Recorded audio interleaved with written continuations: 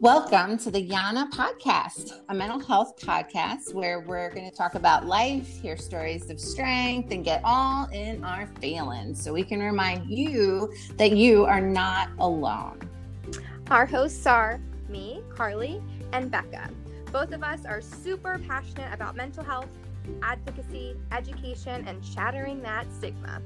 We love creating opportunities for young people to share their stories and experiences about navigating mental health and life in general.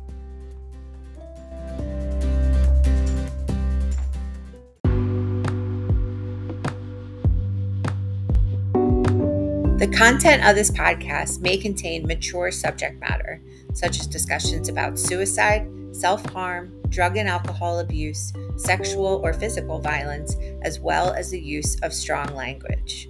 Listener discretion advised. Hi, everybody. Welcome back. Welcome back. It's your two favorite girls. Your two favorite girls, accompanied by another favorite girl. So let's do that thing we do where we tell you why we do this. So Carly and I work for NAMI. Yes, we do, which is the National Alliance on Mental Illness. NAMI is the nation's largest grassroots mental health organization. And Becca and I have the privilege of getting to work with NAMI Philadelphia, Pennsylvania. Yeah, and NAMI does a lot of different things. We provide we are advocates. We offer support. We have a bunch of different support groups. We'll tell you about some at the end. And then we also provide education and awareness. So one of the programs that we offer is called Ending the Silence. And Ending the Silence is a teen mental health educational awareness program where we go to schools and youth programs, and colleges, and wherever, and we talk about mental health, and we, go through warning signs and suicide prevention and stigma reduction. And it's always accompanied by a young person who shares the story of their mental health journey. So since COVID, things changing, we haven't been able to do things the way that we would typically do them. So we decided to start a podcast. Yay. Yay. We wanted to still be able to give young people a platform to have conversations surrounding mental health, share stories, and just be awesome. So therefore, this is never going away. No, it's never going away. This is just going to be the way. It's part of the script. Yes. We gave birth to the Yana podcast. So, Carly, what does Yana stand for? Oh my gosh. I sometimes can't believe we're friends. Yana stands for You Are Not Alone. Yay! Yeah. We were really excited when we came up with that super creative title. Yes. I think it's creative. I think so too. I think it's cute. Right. And it's exactly what we want this podcast to be like, right? We want people to feel like they're not alone, that they can connect to the people that we're bringing on, and it's just cute. Yeah. So, all right. So, sorry, I'm a little out it's of the weekend. So everyone knows we are recording this here podcast on a weekend. Yeah. So we're extra casual today. Yeah. So today I am so excited about this guest that we have today. Well, first I'll introduce her. Irene. So we have Irene. Today. What is wrong with me? It's a weekend. It doesn't count. I'm so tired. I'm so tired, and I felt like crap the last couple of days. So, Irene spent 8 years pursuing an academic career in speech and hearing sciences, an endeavor that eventually led to a mental health crisis. She is now working as a scientific writer outside of academia and is passionate about helping others transition to industry careers. She is a trained cardio dance instructor and an advocate for integrating mindful movement into a self-care routine. She is presented at NAMI's Ending the Silence program, encouraging kids to be mindful about and flexible in their career goals. In her spare time, she loves to cook, read, and hang out with her two rescue cats, Juju and Bolt. I love that. Hi, Irene. Hi, guys. Irene, I love it. Yay. I love that you're a cat lady. Oh, I'm such a cat lady. I could. You are. If I could have more. We're soul sisters, truly. Truly. Cats are my favorite living beings, besides my children. Do you have cats? I have cats. You have cats? I have 2 cats. They're my world. Besides, like I said, besides my actual human children, my cats are like my ride or ties, man. She's got 2 cats, a dog, and 4 children. Her house is full house. I should start charging admission for people to come over. It is a literal skill. Yeah. That's awesome. Well, Irene, we love you, and we're so excited that you're here. Before I'm excited too, and I just want to say I know you usually don't record on weekends, so thanks for having me. Yeah, of course. This is great. Yes. We are so excited that you're here, and we wanted to make sure we had ample time to talk with you. But before we jump into you and your awesome story, I want to do my check-in, see how everyone's doing, and then I'm going to ask my question of the week, which is always very riveting and super full of just good stuff. And this question was inspired by a friend of mine who is recently, she's pregnant, and we were talking about weird food cravings and like weird, like food combos that people like, but is like so strange, but it's delicious, or like your favorite midnight snack. Because she's like, I can't stop eating at night. Like I never was a snacker, and now I'm a snacker. And I am a tried and true snacker. Late at night snacking is like my specialty. So I want to know what your favorite either late night snack is, or if you have like a weird food combo that tastes delicious but sounds crazy. I'm going to share my weird food combo so that you guys can get inspired. Okay. I'll also check in. I'm doing great. I just got done exercising, so I feel good and motivated for the day. For those of you guys who are avid listeners, I'm obsessed with my Peloton, and it has been such a big part of my self-care recently that hasn't been a part of my self-care in years past, and it's been a really cool thing to like move my body and to find appreciation for my body in ways that I didn't before. So it's been a really cool part of my self-care, and I make sure I do it like have time for myself all the time. So that also feels good to have like me alone time. So I feel good. Yeah, it's good. My weird, okay, and people can judge me, but I'm telling you, don't knock until you try it. Okay. Here we go. Oh boy.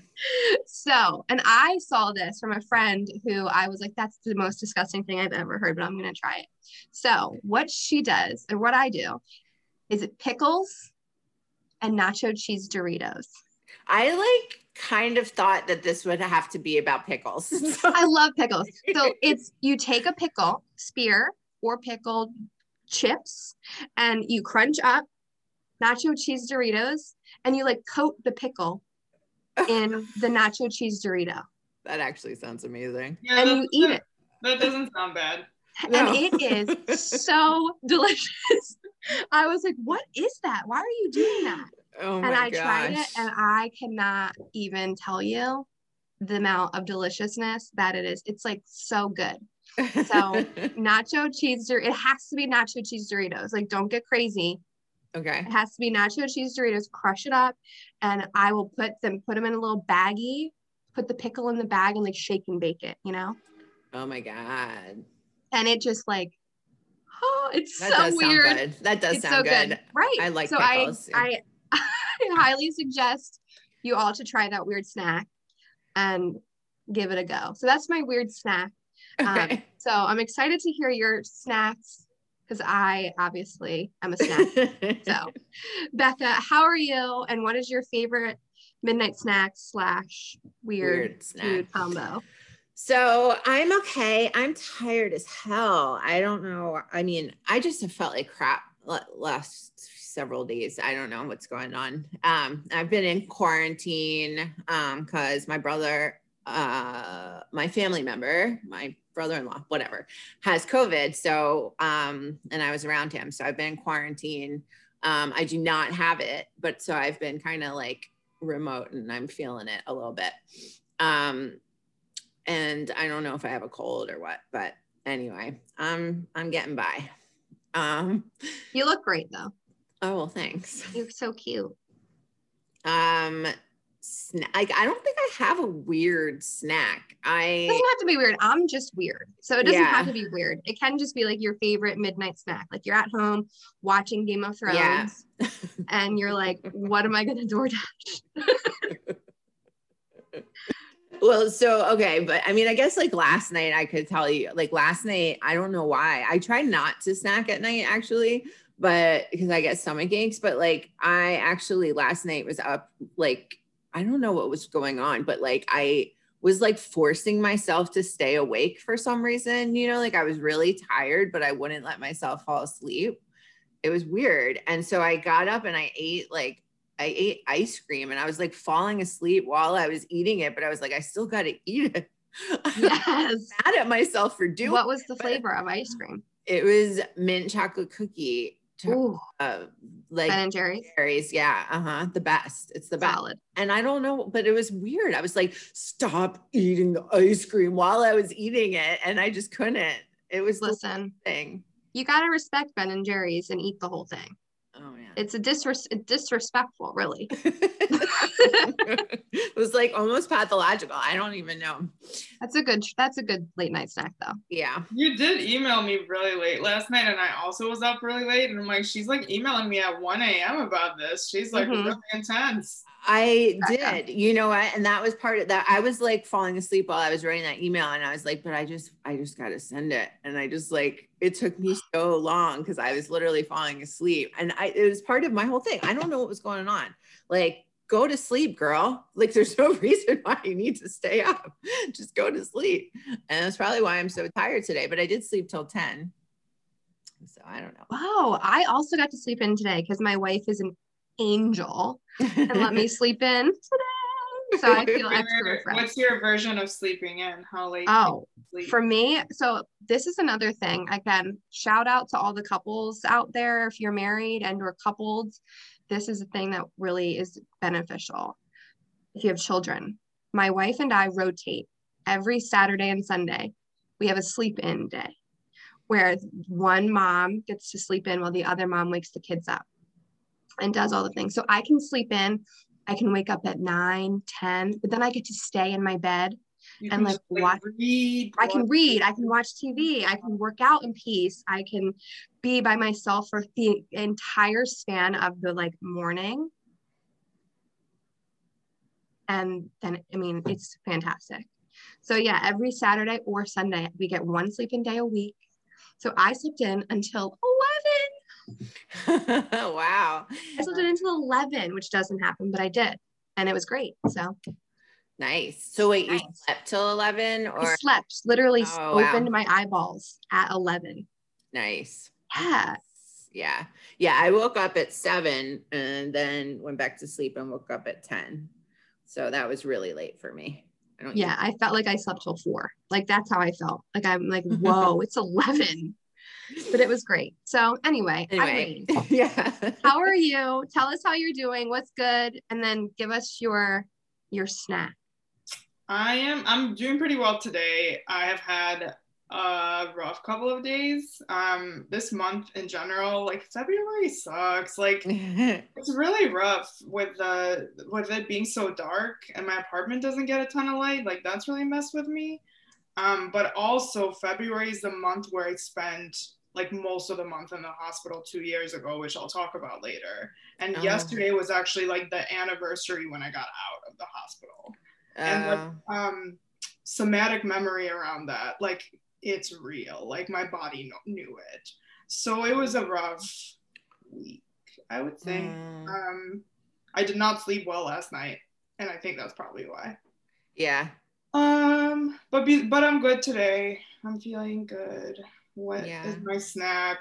Yeah, what's your snack? I mean, like my typical snack is always just like very high quality dark chocolate, like 70+%.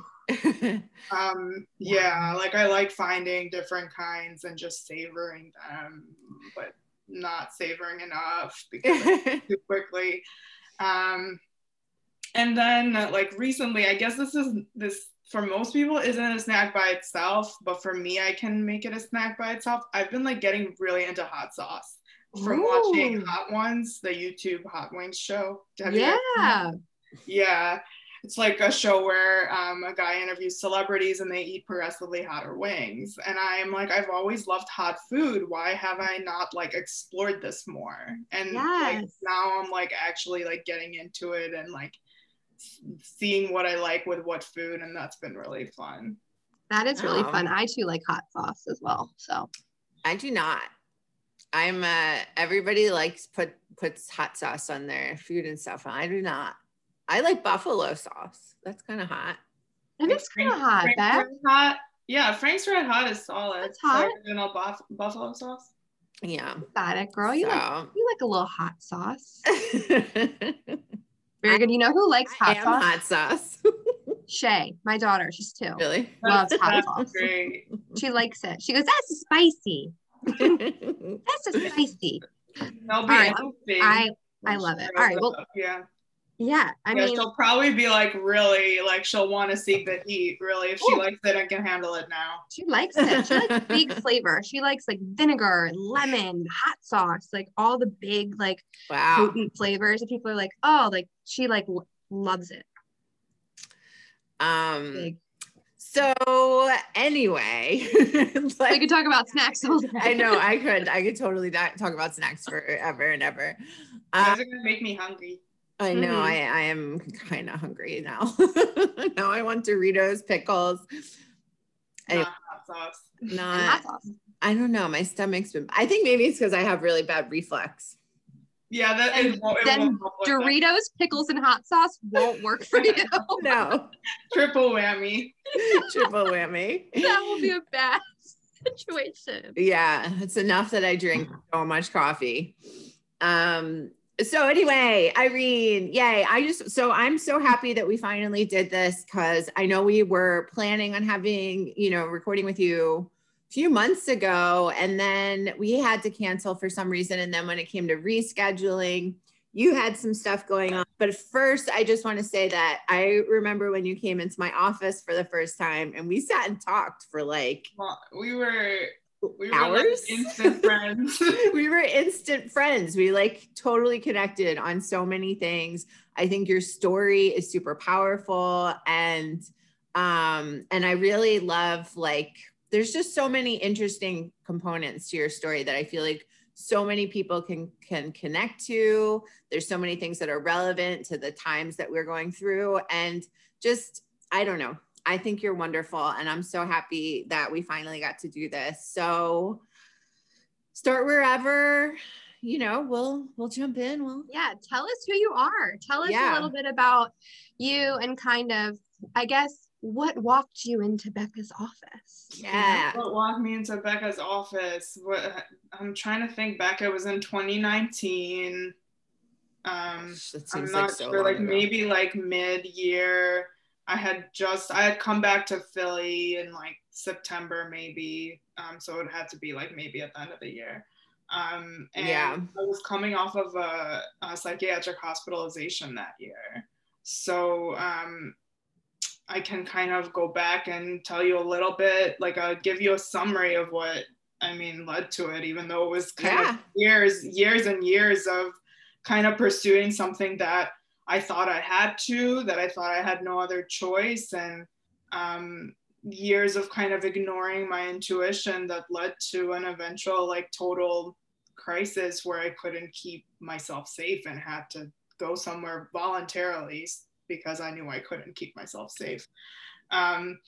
And I think I started the Ending the Silence presentations by saying I'm from Ukraine, because that's an important piece of how I was raised to think about mental health, or maybe not raised at all to think about mental health is another way to put it. Can I throw something in, and we can talk about this off mic, but I just found out my family did the 23andMe, and I know I told you that my family comes from Russia, but we found that we have some family from the Ukraine area. Oh, cool. Yeah, that makes sense. We can talk about that later. Yeah, that's really cool. Yeah, So, I've never done that, but I've always thought of myself as like pure Ukrainian. I'm sure I'm not. I'm sure there's other stuff in there. yeah, But we're a lot of things. yeah, I came to the country when I was 8, and I mean, basically for the pursuit of better jobs for my family and better lives for us. And right away, there was like a huge focus on academic achievement. And I mean, I was constantly stressed in school. I was constantly putting pressure on myself. It didn't just come from my parents. I felt like that's what kind of we came here for. So like this whole like me pressuring myself and being really anxious and staying up all night, and that really like the culture that doesn't allow, I think, for creative thinking outside the box, and really staying flexible and open to what like life can offer with an education, like that kept me on a very narrow type of path, like where I graduated high school, then I went to college, and I went to college in upstate New York and University of Rochester, and like that was fine, like college was college. And then when it came time to move on and figure out what to do, that's when I kind of felt like I had to be figured out. I saw people that weren't figured out and like wanted to take a year off, and I'm like, that's not going to be me. Like that's going to stress me out so much. Like I wasn't really taught that it was okay to explore. Wow. It was always like you need to like pick a career, and like there was a lot of emphasis on money, and there was like also emphasis on like the highest degree. So my grandpa, he passed away recently, but he was a linguist. He was still living in the Ukraine, and he was a professor. He had a PhD in linguistics, and kind of like following in his footsteps was always talked about, or like the very stereotypical like high money making careers that I had no interest in, like law and medicine and things like that. And was that part of your like your entire life essentially, right? Like you had to stay on this narrow path. You had a lot of expectations, a lot of pressure to like achieve this like big dream. Yeah, I think so. I think like, you know, my parents did so much to come here, but it wasn't like without strings attached for us. It wasn't like we did this so you could achieve what, like you could be whatever you want. It was like we did this so you can have a better life, and a better life means making money so you can have what we didn't have. So it's not something I fault them on. That logic makes sense, but it's a very different way of thinking than some like more progressive parents that say like, I have a child and like my job is to show that child that they could be like they could have a career and be happy, that there isn't like this box they need to fit into. So it's interesting. Yeah, go ahead. So the historian side of me is always, and this is like what we talked about forever, I think, is like, because like I like to look at like roots of culture and how, you know, like, and how that affects people and, you know, who they become and their mental health and everything too. And like the Ukraine at that time was part of the Soviet Union, right? Yeah.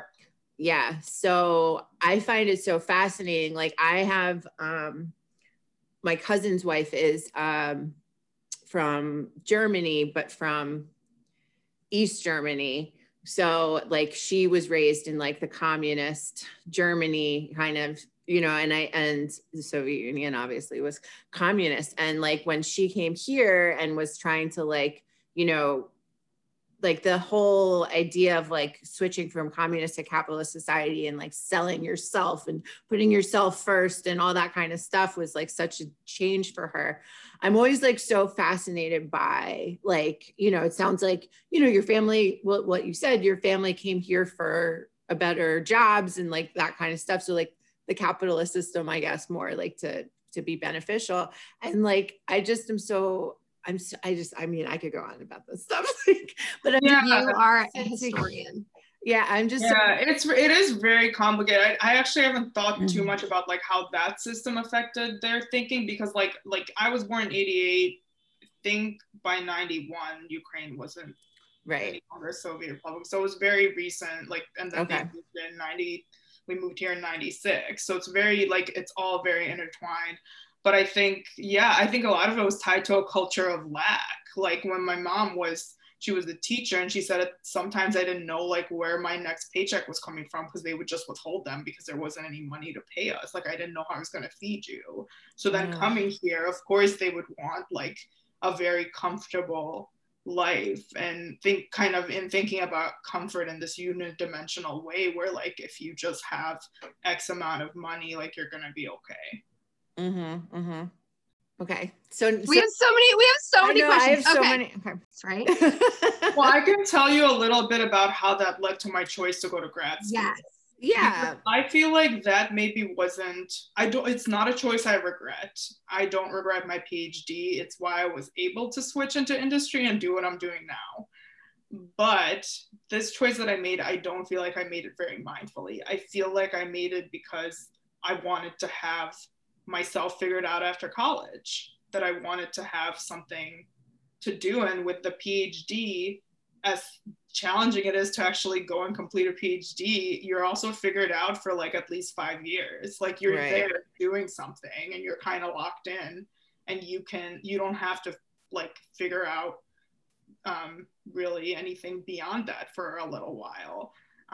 So I ended up looking at labs where I looked at stroke survivors, and specifically language rehabilitation in stroke. So I did behavioral language research, and I ended up moving to Seattle, Washington to pursue a PhD for 5 years doing that. And again, like when I think back to my choice, I didn't think about it that hard.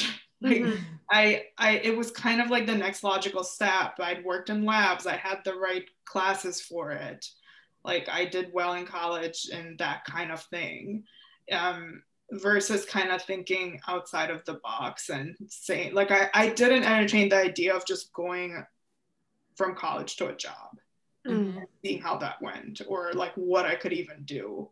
I just felt like more school made sense, and like because like all my friends were going to more school too, right?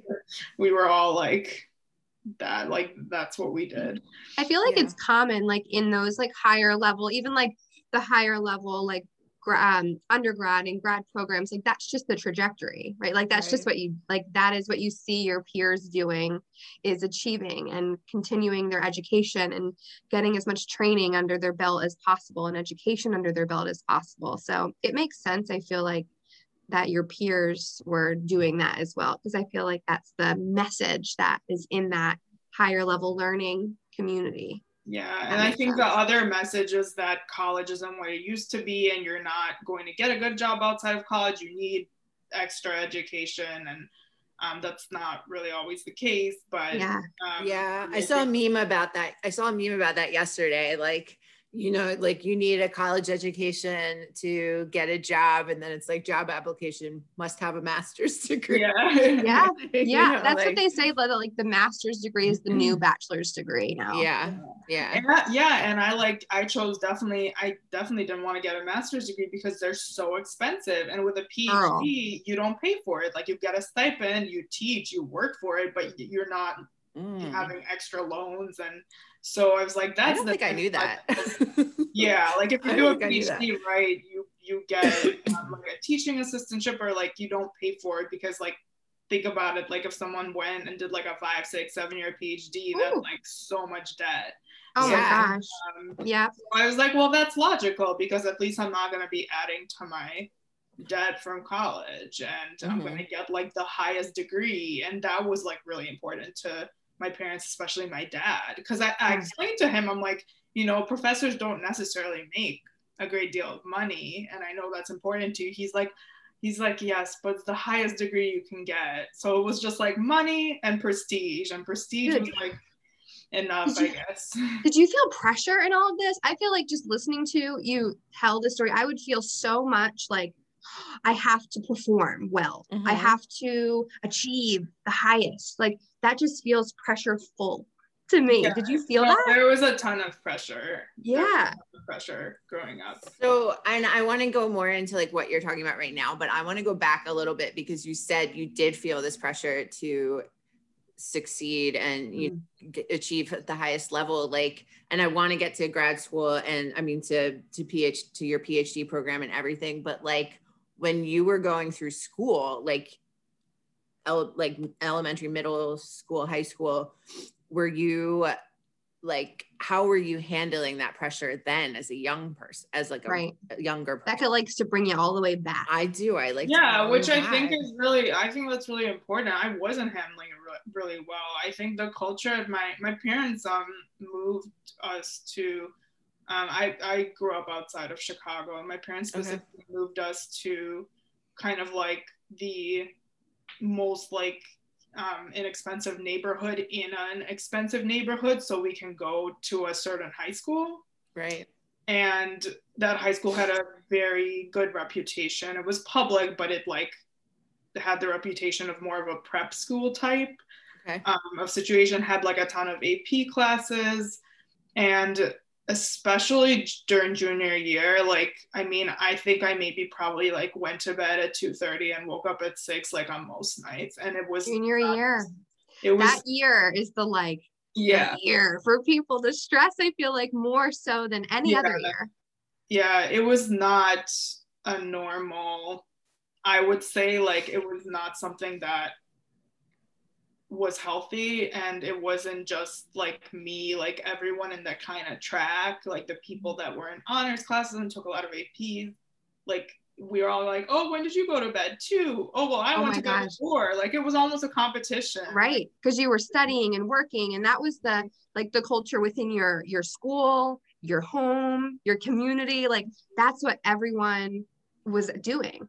Yeah. And like teenagers should not be staying up till 4 doing homework. Like that. No, and the thing is, I had friends in high school, but I like didn't have much of a life like going out because I was always doing work. I like never dated in high school. Like I didn't have like that childhood that like I feel like people should have. I think people should like start learning about stuff like socialization is really important in high school, and I just don't feel like I got a lot of that because all the focus was like academic. Oh, this AP test at the end of the year and all this stuff. And so it's something that really strikes me is my mom said that after she saw how that school impacted us, she doesn't know if she would have made the same choice of sending us. My mom said the same thing. Yeah, right. Because like I think for her it was really important for us to go to like the best school. Of course. The fact that she said that, like that says a lot, I think, about it. I'm literally going through that right now with my almost 3-year-old kid. I'm like, she's got to go to the best preschool. I'm like, what? For what?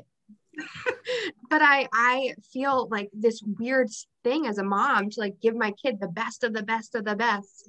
But then like what is the best, right? Right. What makes it the best? Right. Like I think that it's like they, especially like parents who come, from lesser means, like, or from different society, like coming from the Soviet Union or whatever, that like they want to give their kids what they weren't able to have. They didn't have. Yeah. And like, I think that doesn't, like you just said, like, what is the best, and like, what is it that they didn't have that you need, like does that translate to like the best academically performing school that, is going to put all this pressure on you?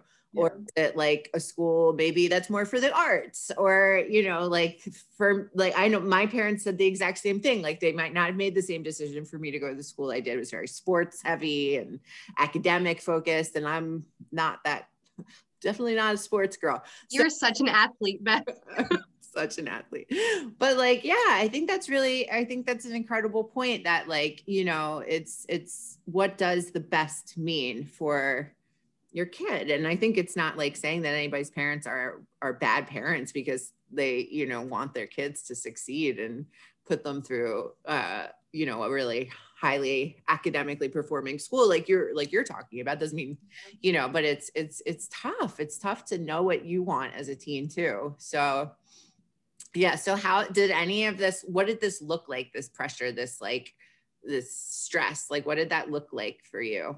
Like in terms I of, think for me, it was just such like pronounced anxiety that I didn't really know what to call it, because I just thought that was me. Like I thought that was just the norm for like my personality. So I never called it anxiety.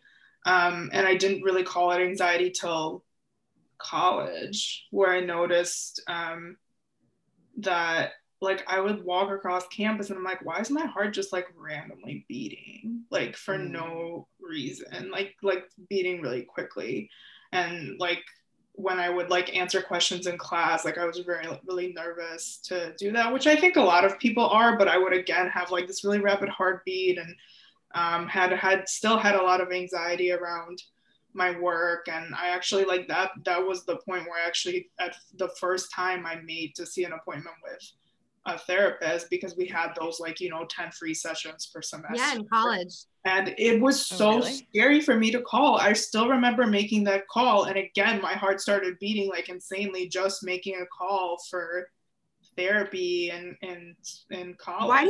Why do you think so? Do you think that you were like, oh my gosh, I'm calling because I'm at my weakest point, or they're gonna think something different of me, or why were you scared, do you think?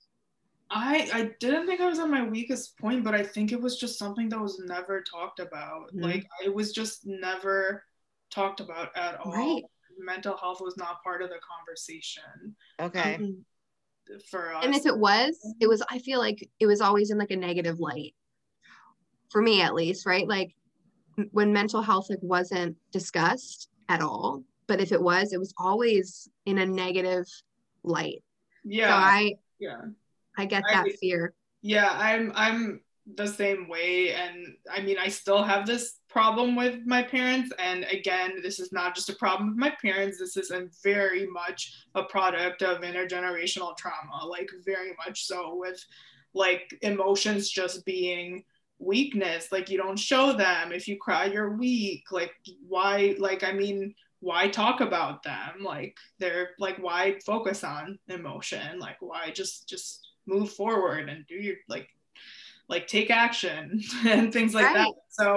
So I think that's why, because I know, because therapy, it's like you're confronting that very directly. And to me, like the messaging I got, like direct or indirect, was like, that's not okay. I love that you just mentioned intergenerational trauma, because something people do not talk about enough. And I think it's like not known about enough. And I think it's really significant, because there is this, I remember, Carly, do you remember we went to a meeting like way back when we were starting ETS, the school district, and somebody was saying that like they came from, their parents were Holocaust survivors, for the example, and like they grew up where like their parents would be like, oh, you think that's bad, like yeah. And it wasn't, so therefore like they didn't have room to have their own mental health concerns, or like if there was mental health concerns, it was seen as like,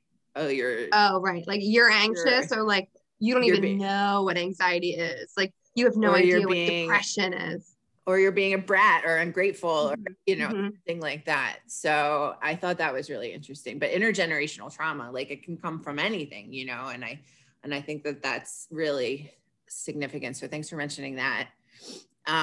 So what happened when you saw this therapist in college?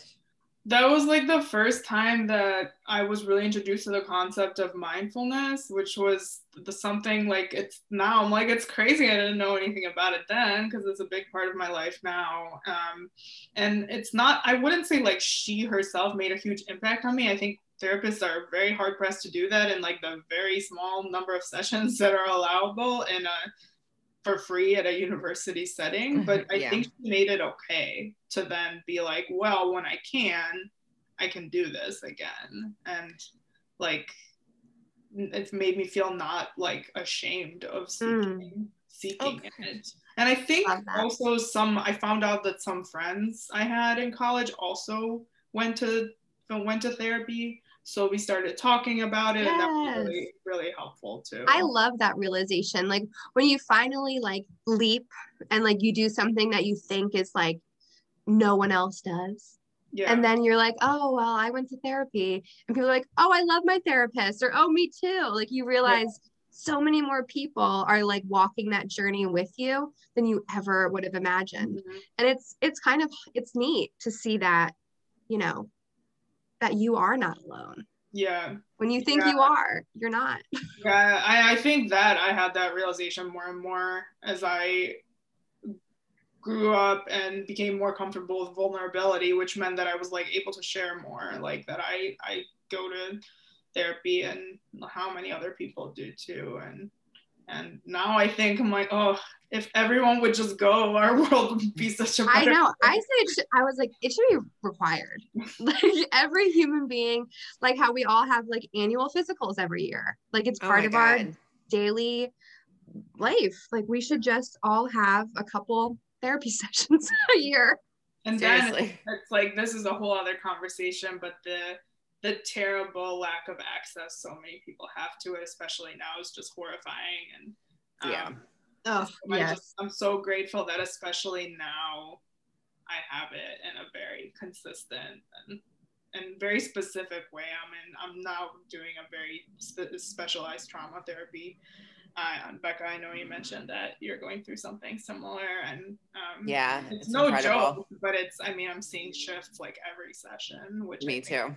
Amazing. I haven't really seen that before with like more traditional talk therapy. So. What can I ask what you're doing? Yeah, so I'm doing EMDR. Oh, right. Okay. I did some EMDR sessions too, Irene. And it rocks your world. Yeah. Can you say what it is exactly? Yeah, I as much as I can, because it is very complicated and not really completely understood, but it stands for eye movement desensitization reprocessing, I think. And the eye movement bit comes from the fact that like it originally like people literally like moved their eyes while they were doing the therapy. But now the idea is like whatever bilateral stimulation, like you could tap your shoulders or things like that while you're doing the processing, like that will help you stimulate both sides of your brain. And the idea is if there's like a negative connection that's like stuck with you, like for me, a really random one is like fuzzy socks and not being safe because someone at the psychiatric hospital had fuzzy socks on every day. Right. And like, that's not something that's useful to my brain anymore. So how can we reprocess and reorganize that memory in my brain in order to make that connection like weaker and so like the bilateral stimulation partly comes from like touching both of my shoulders or like moving both of my eyes. Like that's how I understand the like body movement associated with it. So the like it is fascinating to me, like what our bodies can do and our minds can do to like to heal and to readjust our thought process. It's so fascinating. Yeah. And that there's therapies like this one and others that are more, holistic or different in the way in which it approached, like we approach it. It's not just sit down on the couch and chat with your therapist, which is great. Love that. But there's so many options. Yes. I love that. Yeah. And I haven't seen the shifts I've seen with regular, more like traditional therapy. So I'm really grateful for it now, for sure. I'm happy for you. Yeah. So, okay. Well, actually, I'm sorry to do this right now because we're like on a good roll, but I think we really need to take a break. Take a breaky. Yeah. All right, we're back. We're back. So, we've been like going in all different directions, which is fun because fun, but is fun and fine because because there's so many dimensions to your story, and I think you're so interesting. So, but I do want to get to like your point of crisis. I also want to talk about stuff that's happened more recently. I also want to talk about, some of the stigma that you have faced and do face. And yeah, so why don't we just kind of like move up to your, towards your point of crisis?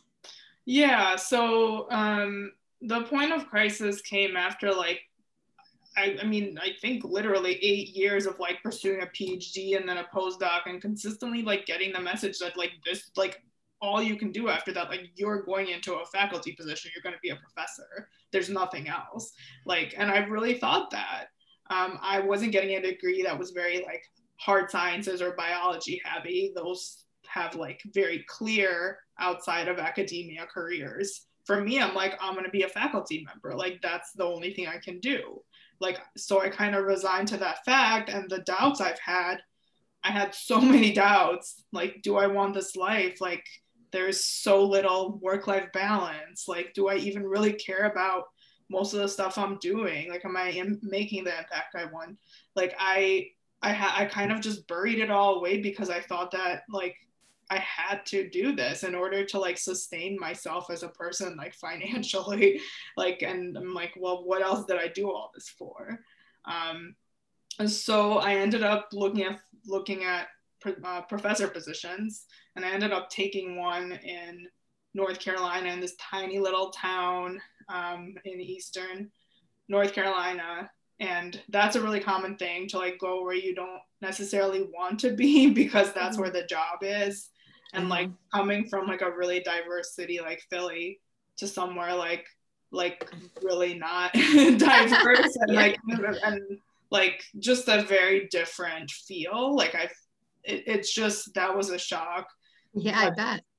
The biggest thing for me is that as soon as I got there is when I was like, I can't do this life. My partner, like, that's what it took, like literally uprooting.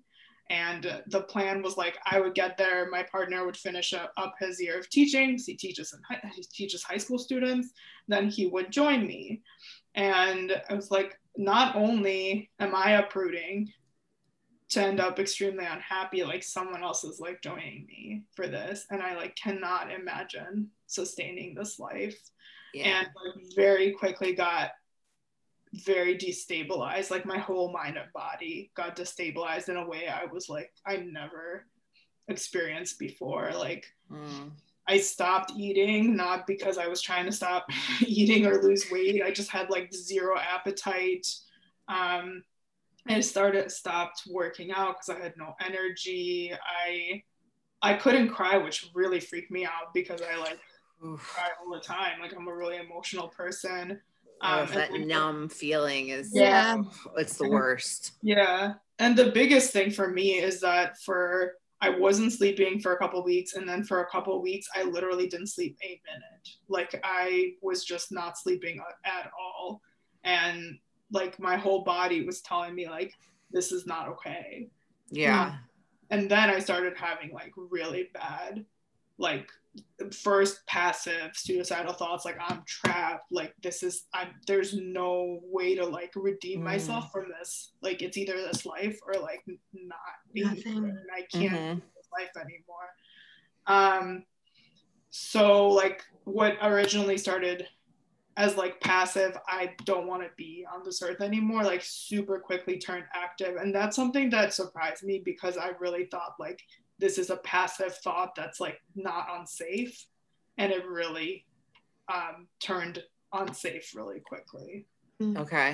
And I think that's something that's important to point out, is that like, I think a lot of people say like, well, it's just passive thoughts. Like, I don't need help. It's okay. I don't need to talk to anyone. But sometimes these thoughts can morph into something that is like much more like life-threatening. And can morph quickly, right? Like you said, like it's not like really quickly. Really. I mean, I was talking to a therapist. I mentioned this to her.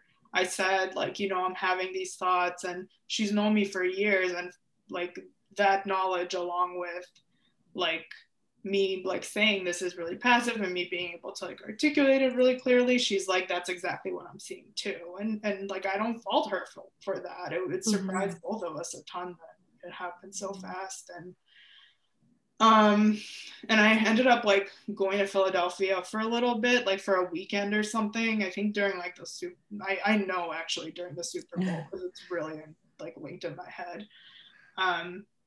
And it was really hard to say, but I told my boyfriend, I was like, I'm having these thoughts. Like, I'm really worried that I don't know how to handle them.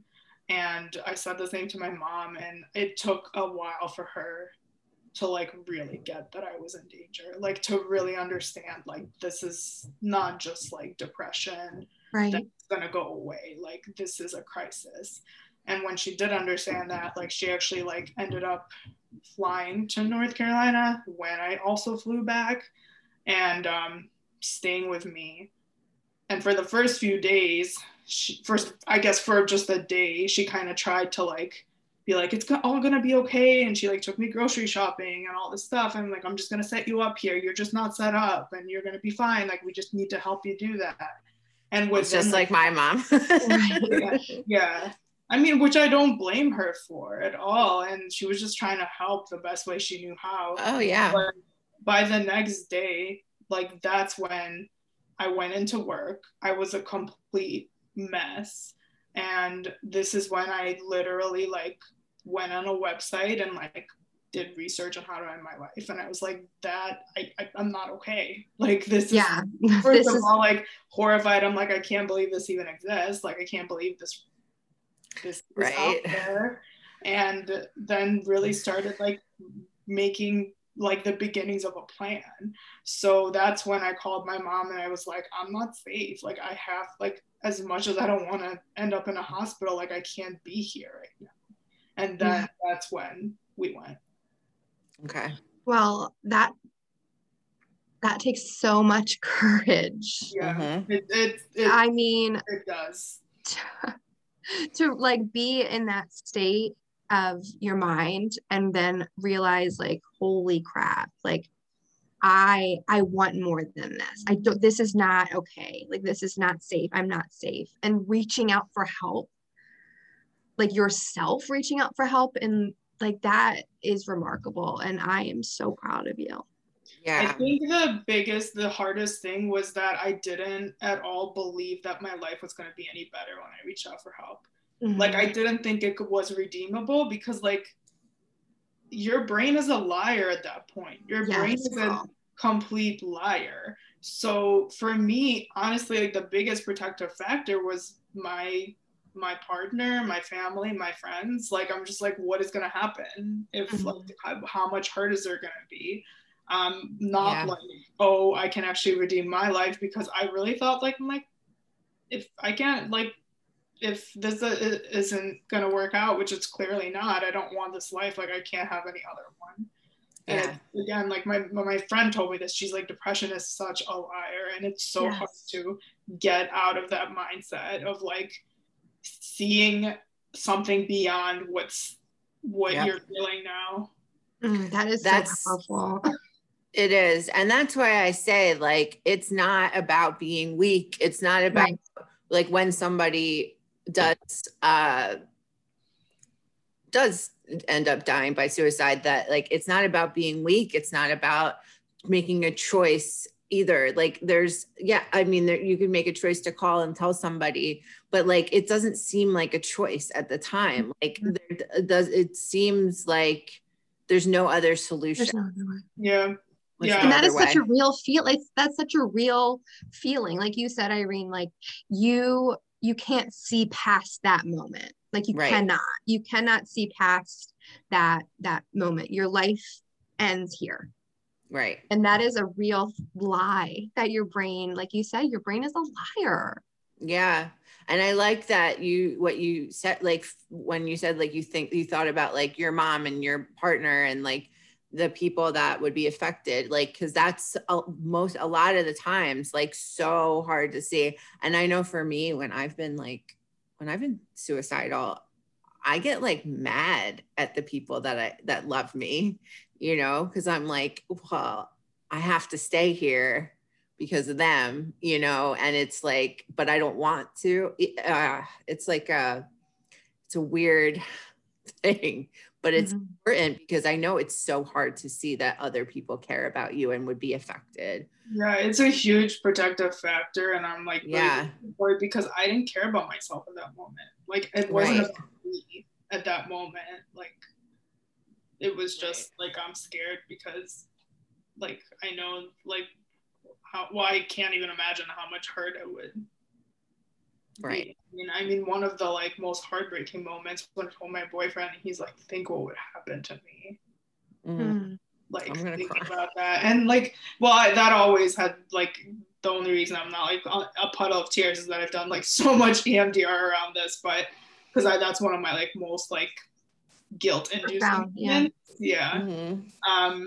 But at that point I was like, in my head I was like, but I'm never gonna be the me that you love anymore. Right. Like I'm so far gone. And that's another lie, right? Like that's Right. Another lie.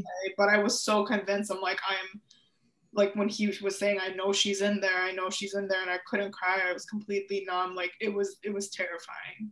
Oh, he sounds like such a great guy. Yeah.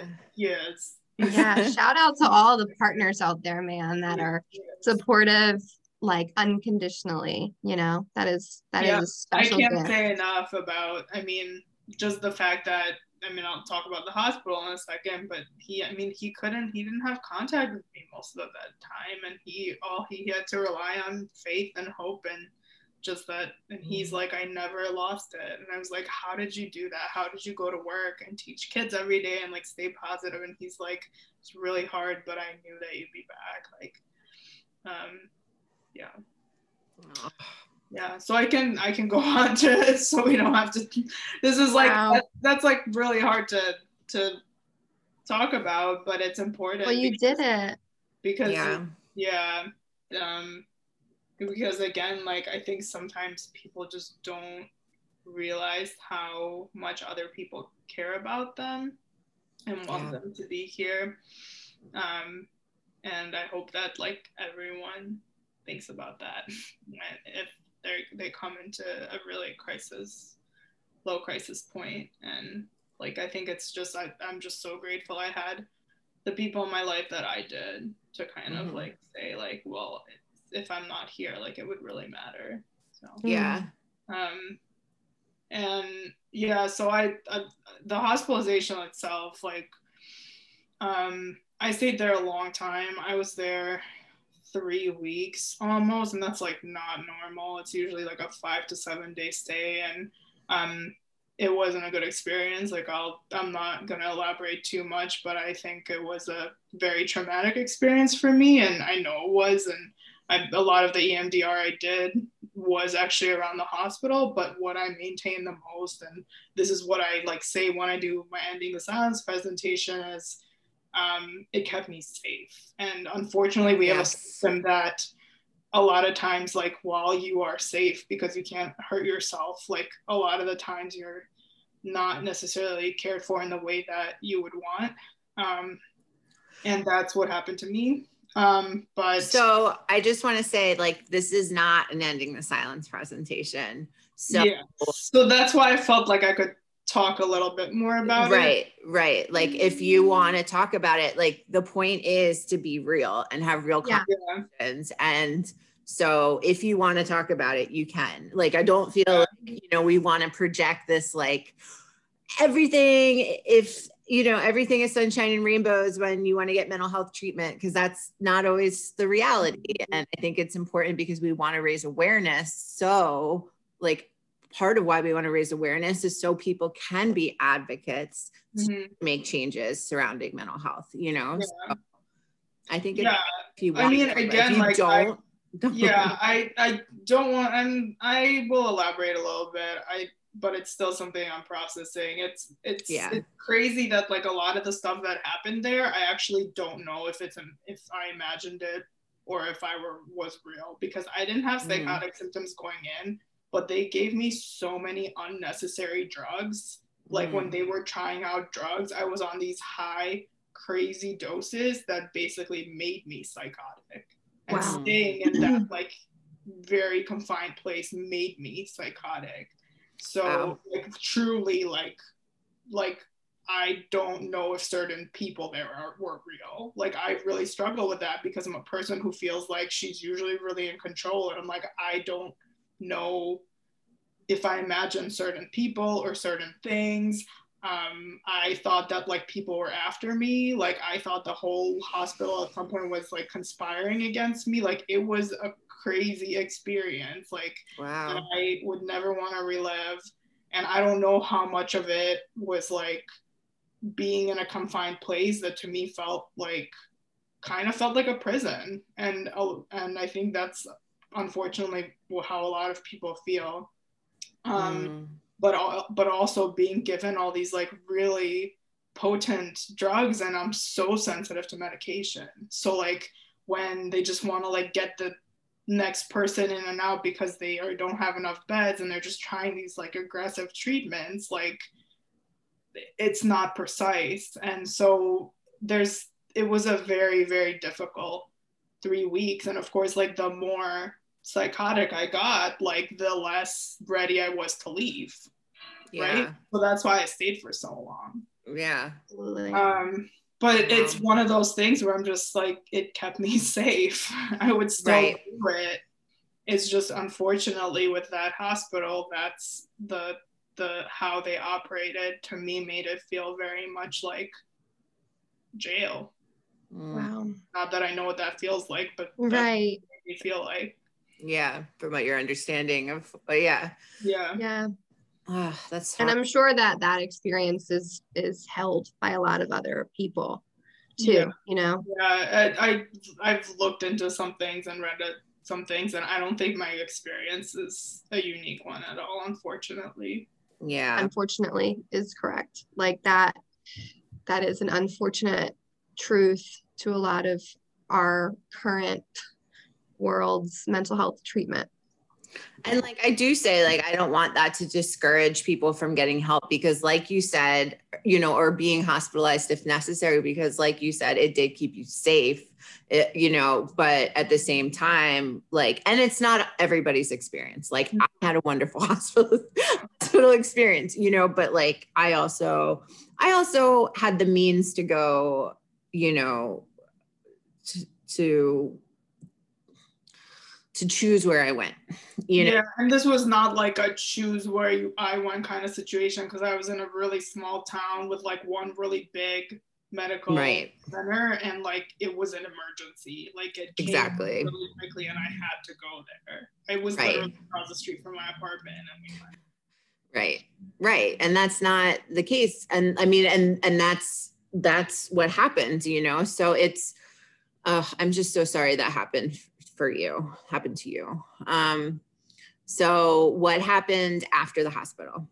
It was a really hard, like 3 months still. I felt like nothing had gotten better, except I was still here and I still didn't really want to be. And the turning point was when I decided I can't be in academia anymore. Like I'm no longer going to be controlled by fear, because like, look at me, I'm not living now. I'm just existing. Like it can't get worse. Like, I have to basically quit and then figure things out, which I'd never done in life. I'm just like, I'm not like, I always was practical and had a plan. And I really realized, I'm like, no, I need to end my relationship with academia now. And then I'll figure out what there is to do. Because it was killing me. I mean, it was literally killing me. So I had to do it.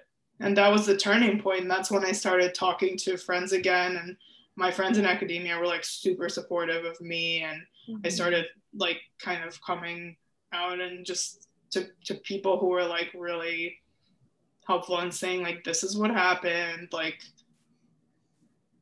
this is why you haven't heard from me in like several months. Like, and I just got like so much support. Like everyone in academia who I care about still being in contact with, I'm in contact with, and they totally understand. Wow. And were you afraid that at one point, if you ever came out to them and told them you were struggling, they would think differently of you? I think like the people who I really cared about being in my life, not really, because they were such close friends. So fortunately not. I wasn't. I love to hear that you had so much support around that, because not a lot of people, I feel like sometimes people don't have that support, you know, and it's really nice to hear that you're like cohort of people loved on you like that.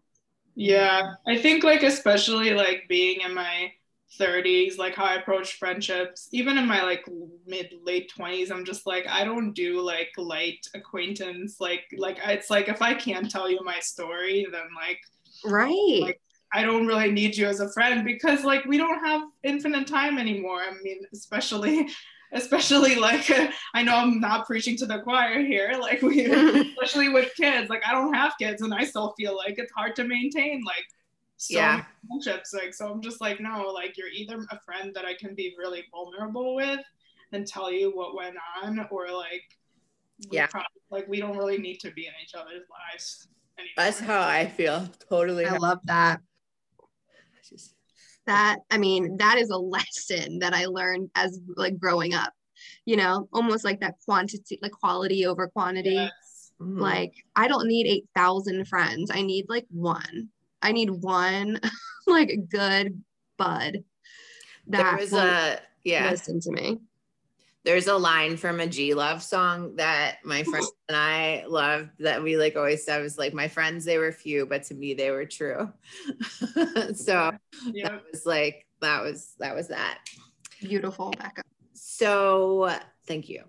Okay. So then once you did get on solid ground, then how did you maintain that? And then, you know, keep going. Yeah, so I pretty quickly like, well, I went to therapy and I worked out a lot, and that was like super important to me. Like movement and therapy was really important. I went to stay with my parents in Chicago for a few months so I could like just focus on healing.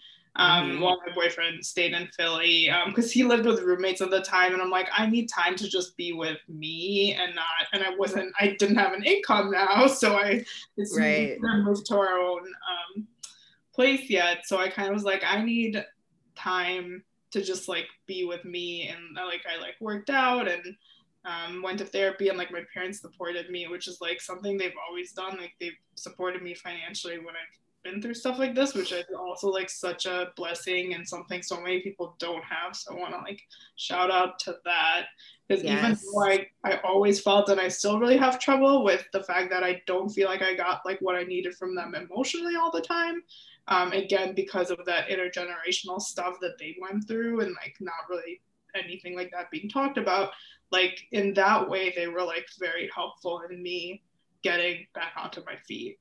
And then I have to say, I like really quickly bounced back, almost like suspiciously too quickly, like in terms of job search and like figuring out what I want to do. I've always loved writing, like the writing aspect of being in academia, like writing about science and writing, because we publish a lot and things like that, and that's like a big part of we do the research. And I was like, I never want to do that again, but I like writing about it. So, so I learned about medical writing, which is what the industry I'm in now, and I'm like, how did no one ever tell me this existed, like in my program? Like, and this is again the fishbowl of academia, where it's just like not talked about, and I'm like, this is such a natural thing for me to do. And I rocked my job search, I have to say. Like I really was like, this is exactly what I need to do. Like I like worked on my like converting my giant sized like academic CV into a tiny little resume, and like made a LinkedIn, which I like, no one cares about that in academia. They're like two different worlds. It's like, so I learned a lot really quickly.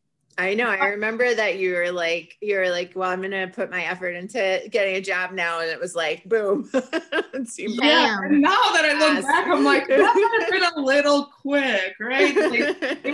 Like, I'm bouncing back a little too quickly. But yeah, I ended up getting a job it was crazy. It was right after the pandemic started. Yeah. In April 2020, I was hired. Like, and that was just 5 months before I started searching like 5 months before that, because obviously I gave myself like some sort of break. The search. So like it looked like everything was going like amazingly well for the first like 6 months of that role, and I was like loving it.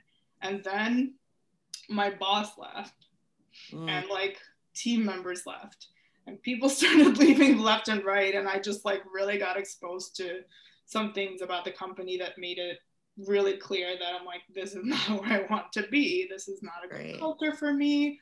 And eventually that led to a mental breakdown that I like 100% didn't expect, because after after kind of leaving academia, having such a big transformation and having my mental health kind of like exponentially get better just by like saying bye to academia, I was like, this is not gonna happen again. I'm fine. Like I take care of myself. I work out. I go to therapy. Like I'm in a job I like this is not gonna happen. And it like not the same thing happened, but I was in crisis. I didn't feel unsafe, but I felt very vulnerable. I couldn't sleep again. I very quickly called a therapist and my old psychiatrist, so I acted very differently than I did at the time. But I had a few really difficult months that I didn't expect, that made me look at my mental health really differently when I stabilized. Yeah. And like so for example, during that time I was kind of desperate for kind of any answers on like, how do I make myself stable? How do I make sure I sleep again? And like, I called Becca at that time, and like my thought process was like, well, she's gone through some things that were like marginally similar. Maybe she can kind of tell me like what to do. And really, like, that's not how it works. Right. Like, Becca can be supportive and say this is not going to last forever and you're going to be okay, and like she can listen, but she's not going to say like just because she has an X diagnosis, like, oh, you have, that sounds like this is what, like, that's not right. how it works. Right. And I think like that's when I called you, that's kind of like, because I like wasn't thinking clearly, like that's kind of like what I wanted to find out. Like I was really struggling to label what had happened, and my psychiatrist really wouldn't label it. And what I realized is that it's because she's a good freaking psychiatrist. That she said, I'd asked her, I said, you know, I noticed that I have been on these before and I'm on these now. I noticed this drug is for bipolar 2, and I've never thought of myself that way. Right. Like, why am I taking this? And I had a really hard time with that label just because I've always labeled myself as like anxious and sometimes depressed, and I just got comfortable with that. Right. and she said, you know, I don't like labels, and what I'm seeing is like several symptoms of it. Like you can't sleep and you have this like you have these racing thoughts. It's not that you don't want to sleep. I didn't ever have like energy, and I wasn't right. Like, I wasn't like manic, like I could do a bunch of things and not sleep. Like I really suffered for not sleeping. But she said, right. The fact that you're not sleeping and that you have these like kind of paranoid thoughts that like cycle, like that makes me think that like this is a closer treatment. This is like something that's more precise than if I gave you an antidepressant that can actually like ramp you up more. And right. that makes sense, right? And so it's funny because I never really liked labels when I was doing research. Like we always had this, when I was doing like language research, language is so imprecise, and we'd use language models to try to understand the brain. We'd have this like saying like all models are wrong, but some are useful. And it can be useful to label something as depression versus anxiety for that differential diagnosis, but that does not mean a psychiatrist can always say like, you have X. Right. So when she didn't say that to me, it was like really hard to hear that. I'm like, but then what do I have? But really what's important is that she was treating the symptoms. She was treating what she saw, not based on like a label. Yeah. And so that was like a really hard thing to contend with, first to hear that at all, when that hasn't been part of my vocabulary with how I talked about my mental health. But also to then for her to say, I don't like labels. I'm not like, yeah, it probably says that in the diagnosis so she can prescribe me that medication. She has to code. Right. That's what I was going to say. Is like a lot of times the specific diagnosis, like they, you know, like writing down a specific diagnosis is insurance. Yeah, right. It's like, and like that's logistic. exactly what my therapist told me too. She's like, Irene, like, what is the freak out you're having? Because like, it's to us it's all symptoms, like this makes no difference. And she's like, for me, like I use a code that says it says unspecified bipolar, I think is the code. And that's a code, so I can it's literally a code. Yeah. Like, and so but I had the hardest time with that for the first month or two. I was looking stuff up online like all the time, even knowing that I would never qualify for like any of those studies because I'm not a classic like case. Right. And I was just trying to kind of figure myself out. And I do not recommend the Googling. Stop the Googling. Don't do it. Don't Google anything. That's what I tell people. No. Don't do it. And it's not about don't go to sometimes they help and sometimes they do not. Any doctor would say, don't go to the internet. Yeah. Just look at symptoms. Yeah. But I just want to real quick, like, it's so interesting because symptoms, like as a whole, so many diagnoses, if you will, share the same symptoms, or there are symptoms that overlap, or there are symptoms that, you know, are a part of various diagnoses. And it's just so interesting. I love that she's treating symptoms rather than like a full label, because you may not meet all the DSM criteria for XYZ diagnosis, but like your main thing that you're struggling with is a part of another diagnosis. And it's just like, oh my gosh. And then like the stuff that I felt was the most prominent, I'm like, but why not treat my depression? And she's like, well, if we just treat your depression, and this is very well documented, like for people who have that like ramped up thinking that she's talking about, she's like, what happens, and I think Becca and I talked about this, what happens then is that you can go into full mania.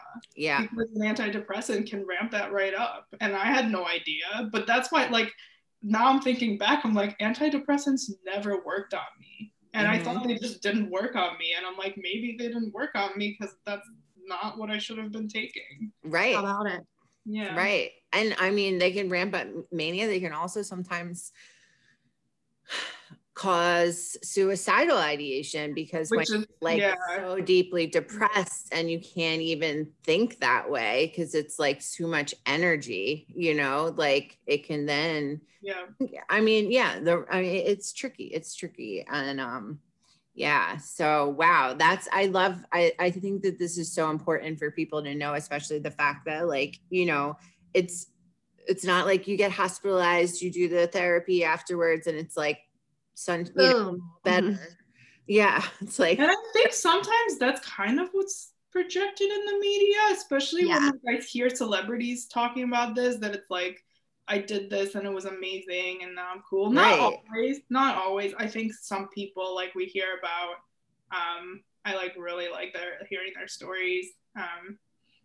Who am I thinking of? She has bipolar disorder. She's a singer. Demi Lovato. I think her story is very, I think she has a really good way of talking about it and really talking about it as something that she manages daily. Like, this is not something that's like just gonna go away. But I think sometimes like it is said like as like, I did this treatment for a year, I did therapy for a year, and then I'm good.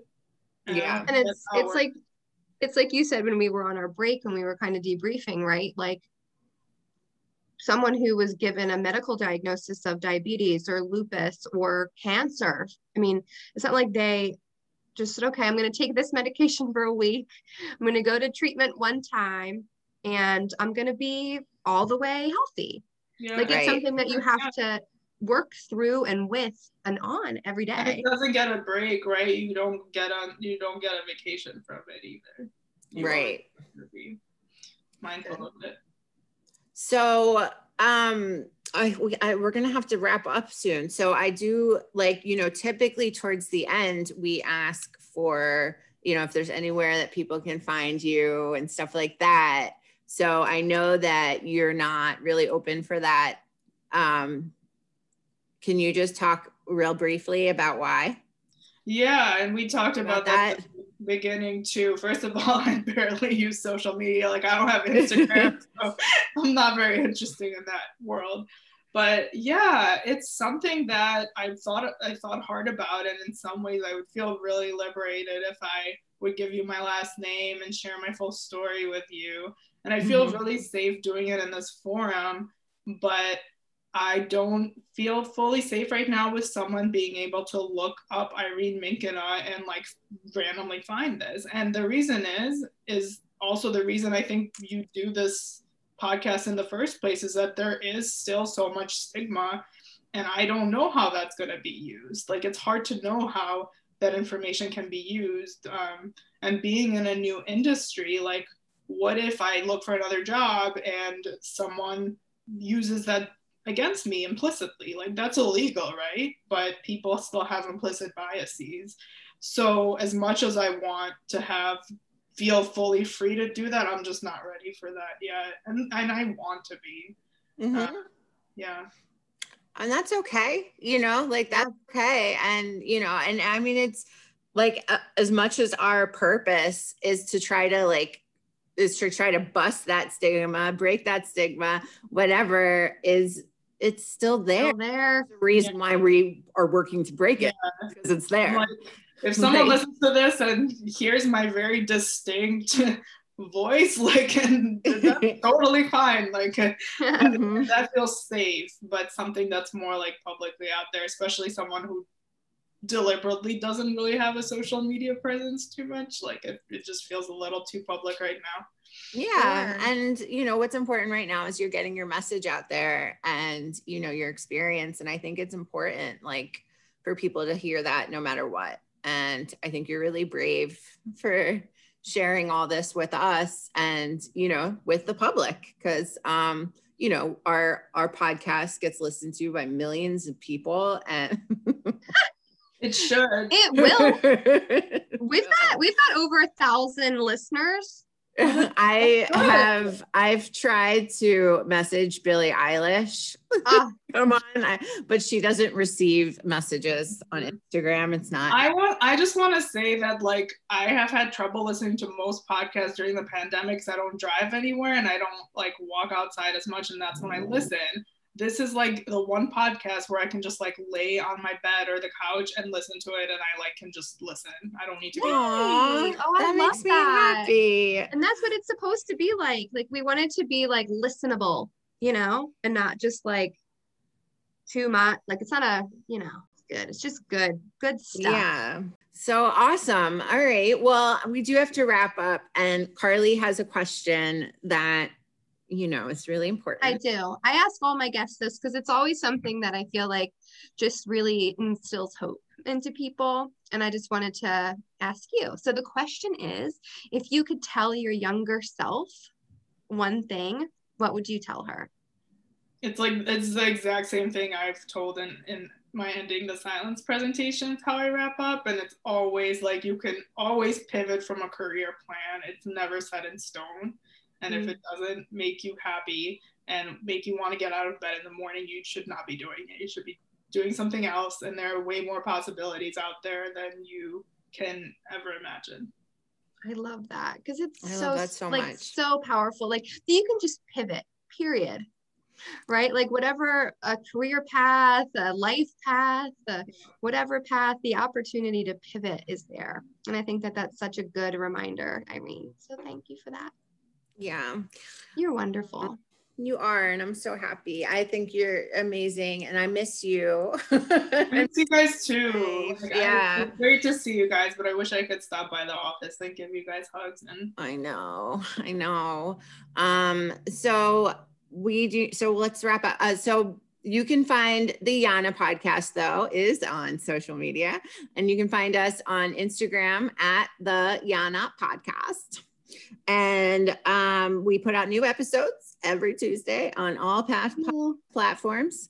And I also just want to tell everyone, we offer support groups. We offer a whole bunch of different kinds of support groups, but we offer a young adult support group that's for ages 18 to 25 every Monday at 6 o'clock on Zoom. You can go to namiphilly.org. I always want to say .com. .org, namiphilly.org, to register and get the Zoom link. We also offer a teen support group every Wednesday at 4 o'clock, and that is for ages 13 through 18. So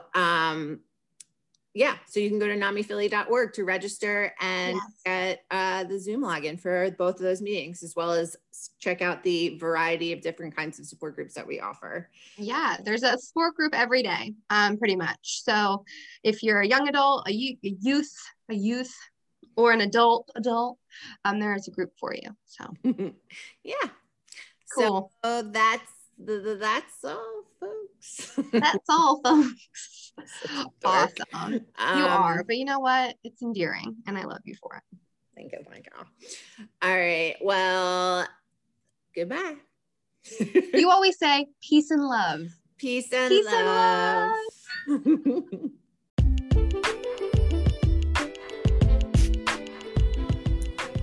If you or someone you know is in crisis, call the Suicide and Crisis Lifeline at 988. Or you can text NAMI to the crisis text line at 741-741. Or go to NAMI.org for more information. Remember, you are not alone.